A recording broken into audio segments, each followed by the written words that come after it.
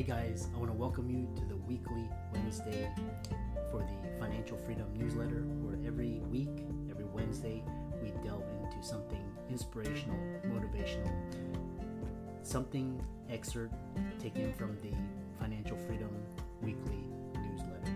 Wherever you are, if you're listening on Spotify, on iTunes, Google, be sure to click the like, subscribe, share, comment. And without ado, let's get into the show.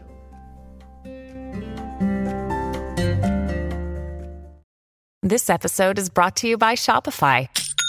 Forget the frustration of picking commerce platforms when you switch your business to Shopify, the global commerce platform that supercharges your selling wherever you sell. With Shopify, you'll harness the same intuitive features, trusted apps, and powerful analytics used by the world's leading brands. Sign up today for your $1 per month trial period at shopify.com/tech, all lowercase. That's shopify.com/tech. Hey guys, welcome to this week's podcast episode. I'm really excited for our guest today. He's a lawyer by training, but more importantly, he's an entrepreneur. He's a CEO mentor and vision maker. James Ballidis. I'm really excited about the topics we're going to be talking about today. It's more grand level, big picture, how to be a great visionary, CEOs, and it's going to be a great discussion. So James, welcome. Oh, thank you very much, Chris. I really appreciate you inviting me on. Yeah. Tell people your backdrop story and how you got started and the work that you do.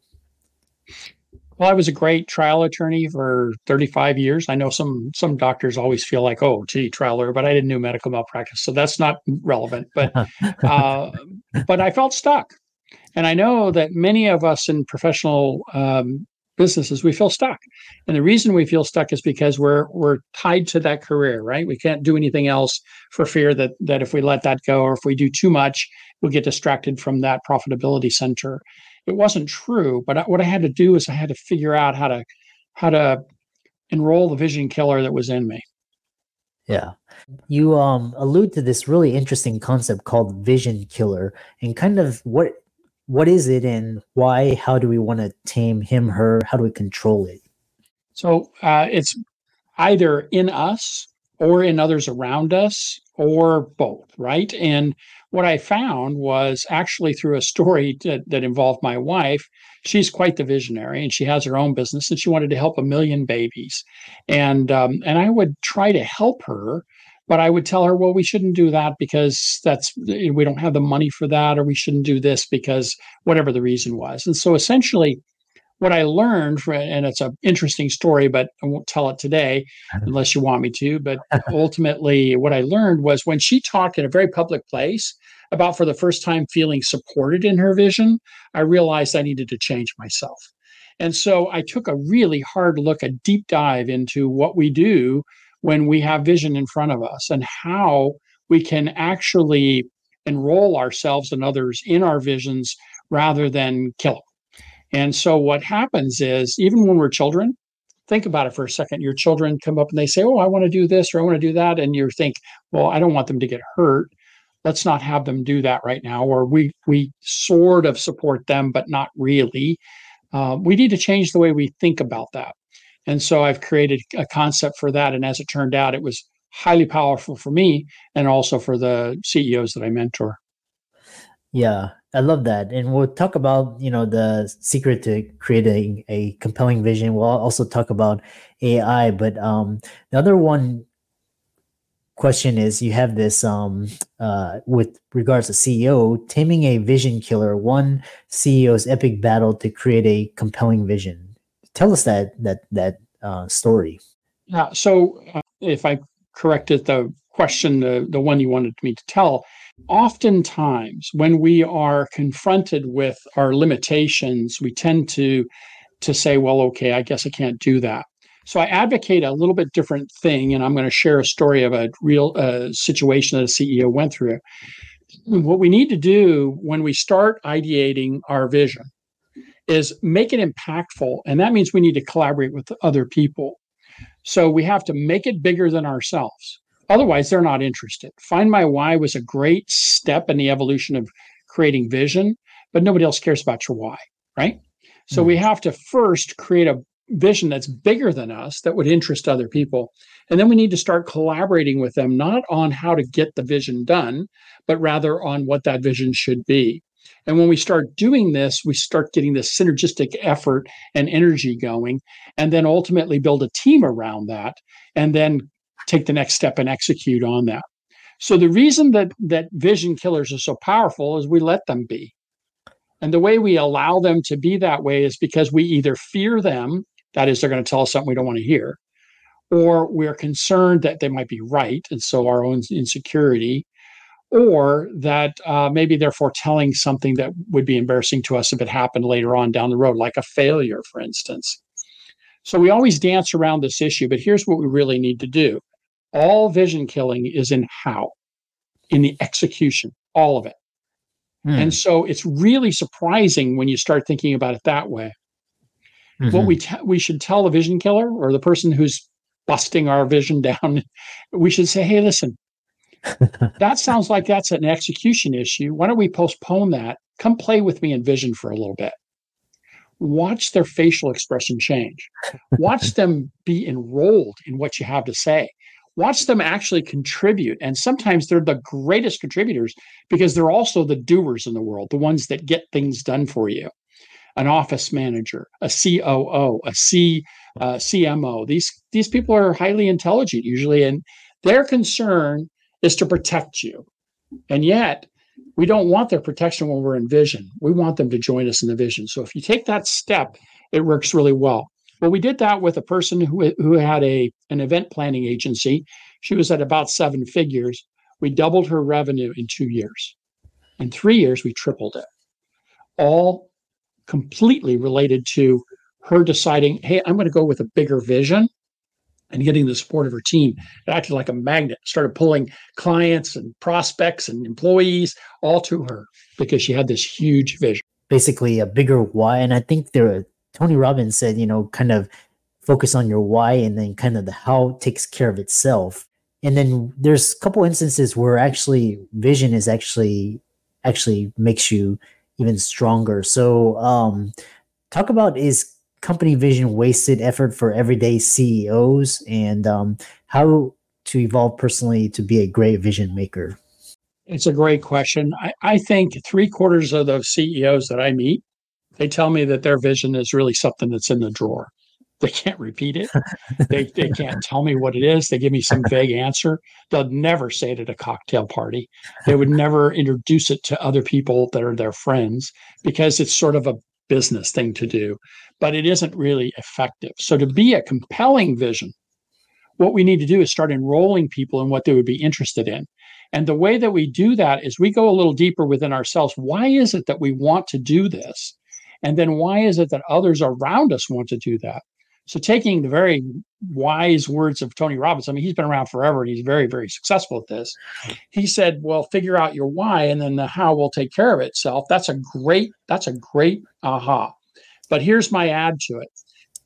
Find your why and then other people's why. Now you have 2, 3, 4, 5, 6 people all after the same thing. And what ends up happening is it starts enrolling other people in that vision. It expands the vision bigger than you can do yourself. It gives meaning to the vision, and it allows you to overcome that sort of feeling like, well, it's sitting in a desk. Not only do you have people that are working with you on the vision, but also the implementation becomes easier as well. And so this is the missing link, is collaborating with others. I've said this to very, very successful CEOs that are stuck. And then suddenly they go, well, I never even thought to do that. I thought it just had to be me. But it doesn't. It can be you. It can be your family. It can be your employees. It can be all the people around you. Or if you're not an entrepreneur and you're getting started, it can just be an idea. See, the millennial taught us this, right? They pick up the phone and they give it to 1 million people.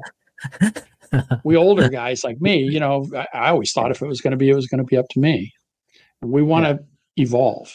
We want to adopt the best of what's happening right now. And this is a great way to do it.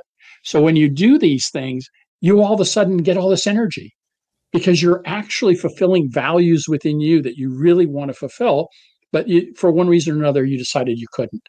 because you're stuck in your job, because maybe you think you have an artificial limit on the kind of client you can help or the kind of business you want to run, or the kind of medical practice that you have, or other things like that. So it can be tremendously liberating when you take this dive. And that's what I do in Vision Maker. It's going to be out in early 2024.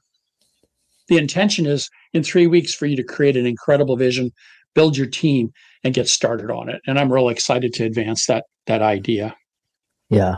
Then the next question is, because you talk about evolving, and especially no conversation would be amiss without talking about AI today. And you talk about AI making your company obsolete without a vision. And what do the listeners need to know that makes vision AI proof, or kind of future proof yourself from AI? It's a great question. I'm a big proponent of AI. I think AI is a terrific addition to what we're trying to do. But let's recognize what AI does.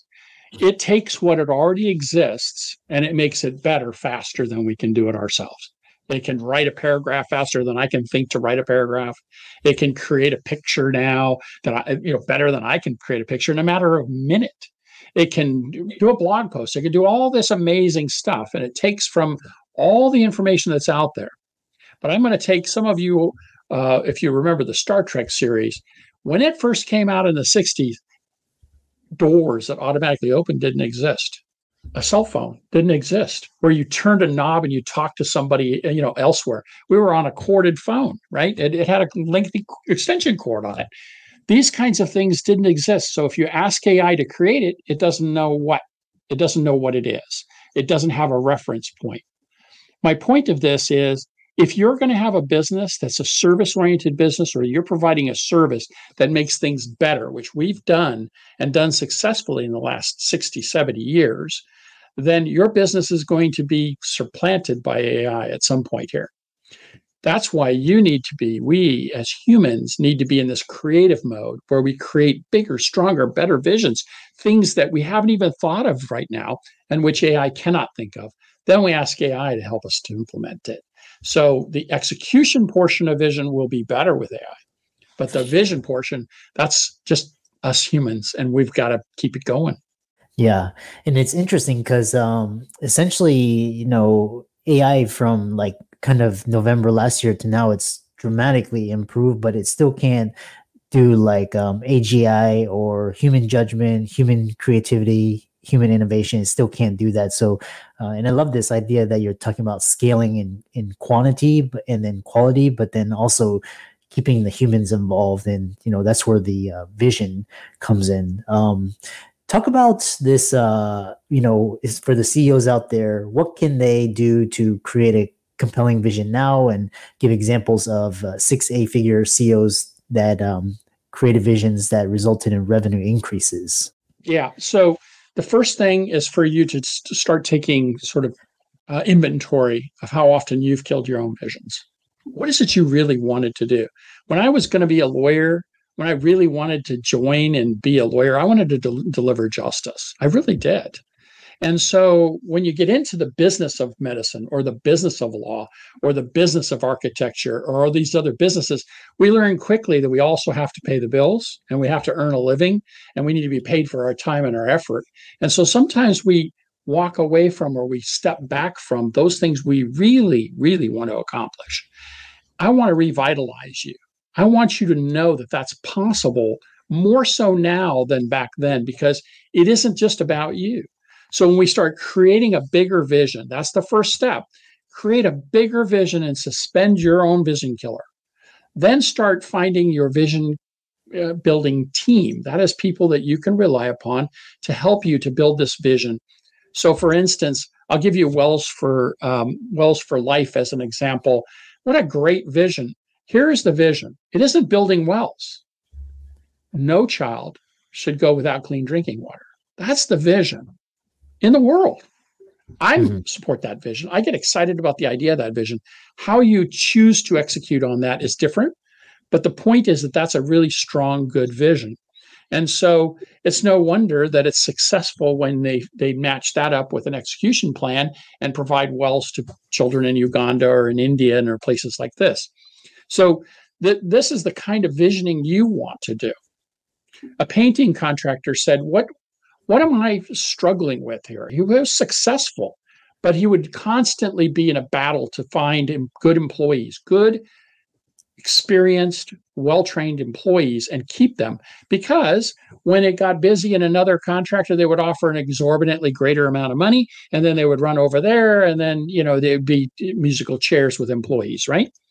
And the customer would suffer. So he came up with a different idea. His idea, I can't tell you it because it's his competitive advantage, right? And I helped him to create this. But what his vision was I'm going to provide a better environment, not only just for my employee, the painter, but training, education, the opportunity to build on their lives and involve them more in the opportunities of the business. And as a result of that, he doubled his revenue just instantly, like within 7 months. It was incredible. So these are the kinds of things that we want to look for when we build a bigger vision and we start collaborating with others. And if you struggle with that, well, then get some help. Get somebody to talk to about that. Or in January, get the book. Or you can certainly reach out to me at vision-maker.net, and I'll be glad to talk to you. Get you started. Yeah, I love that. And kind of a good ending note is talk about, the work, you have a book coming out early 2024. What's it about? How to get on the wait list, and where to find it, and finally how to contact you. Yeah. So the book is about creating a different vision than we've been creating before, suspending the vision killer, allowing the vision killer to learn and to help us instead of standing in our way or holding us back, to build our team and then to announce our vision to the world and have people continue to gravitate toward it. That outcome usually means that even people that aren't doing business with you will refer to you because they're excited about your vision. They're excited to support a vision like that. And it doesn't always have to be a social cause. It can be for any number of reasons. As I told you with the painting contractor, it's not necessarily a social cause. Yeah. And so the way to get on my list, I'm not going to pre-sell the book right now, but I can notify you when the book is printed out. You can go to visionkiller.com. And if you type in visionkiller.com, you'll go to a sales pre-launch page, put in your email there, and I'll notify you when the book is launched. You can get in touch with me on that website on visionmaker.net and reach out to me. I also help CEOs or individuals that are stuck. But I have curtailed some of that right now, just in all candor, because I'm really promoting the book and speaking on podcasts like yours and on the stage to get this to as many people as possible. I would like you to help me with my vision by spreading the word, because I think that this evolution and vision will lead to not only just my helping CEOs, but I think in all places of our lives, we could use some more vision, couldn't we? Oh yeah. Definitely. The world, society really needs more just vision and, more just to uplift the whole morale. All of James' resources will be in the links and show notes. And I really enjoyed this talk. It's kind of a high level macro talk. And with that, thanks so much for coming onto the podcast. Well, I really appreciate you having me on, helping me with my vision, right? So my vision is to modify the way we do vision so that we have a better world to live in. And every effort that's made by any person, I am very appreciative. And that's for sure true with you, Chris. When you need mealtime inspiration, it's worth shopping Kroger, where you'll find over 30,000 mouth-watering choices that excite your inner foodie. And no matter what tasty choice you make, you'll enjoy our everyday low prices, plus extra ways to save, like digital coupons worth over $600 each week. You can also save up to $1 off per gallon at the pump with fuel points. More savings and more inspiring flavors make shopping Kroger worth it every time. Kroger, fresh for everyone. Fuel restrictions apply.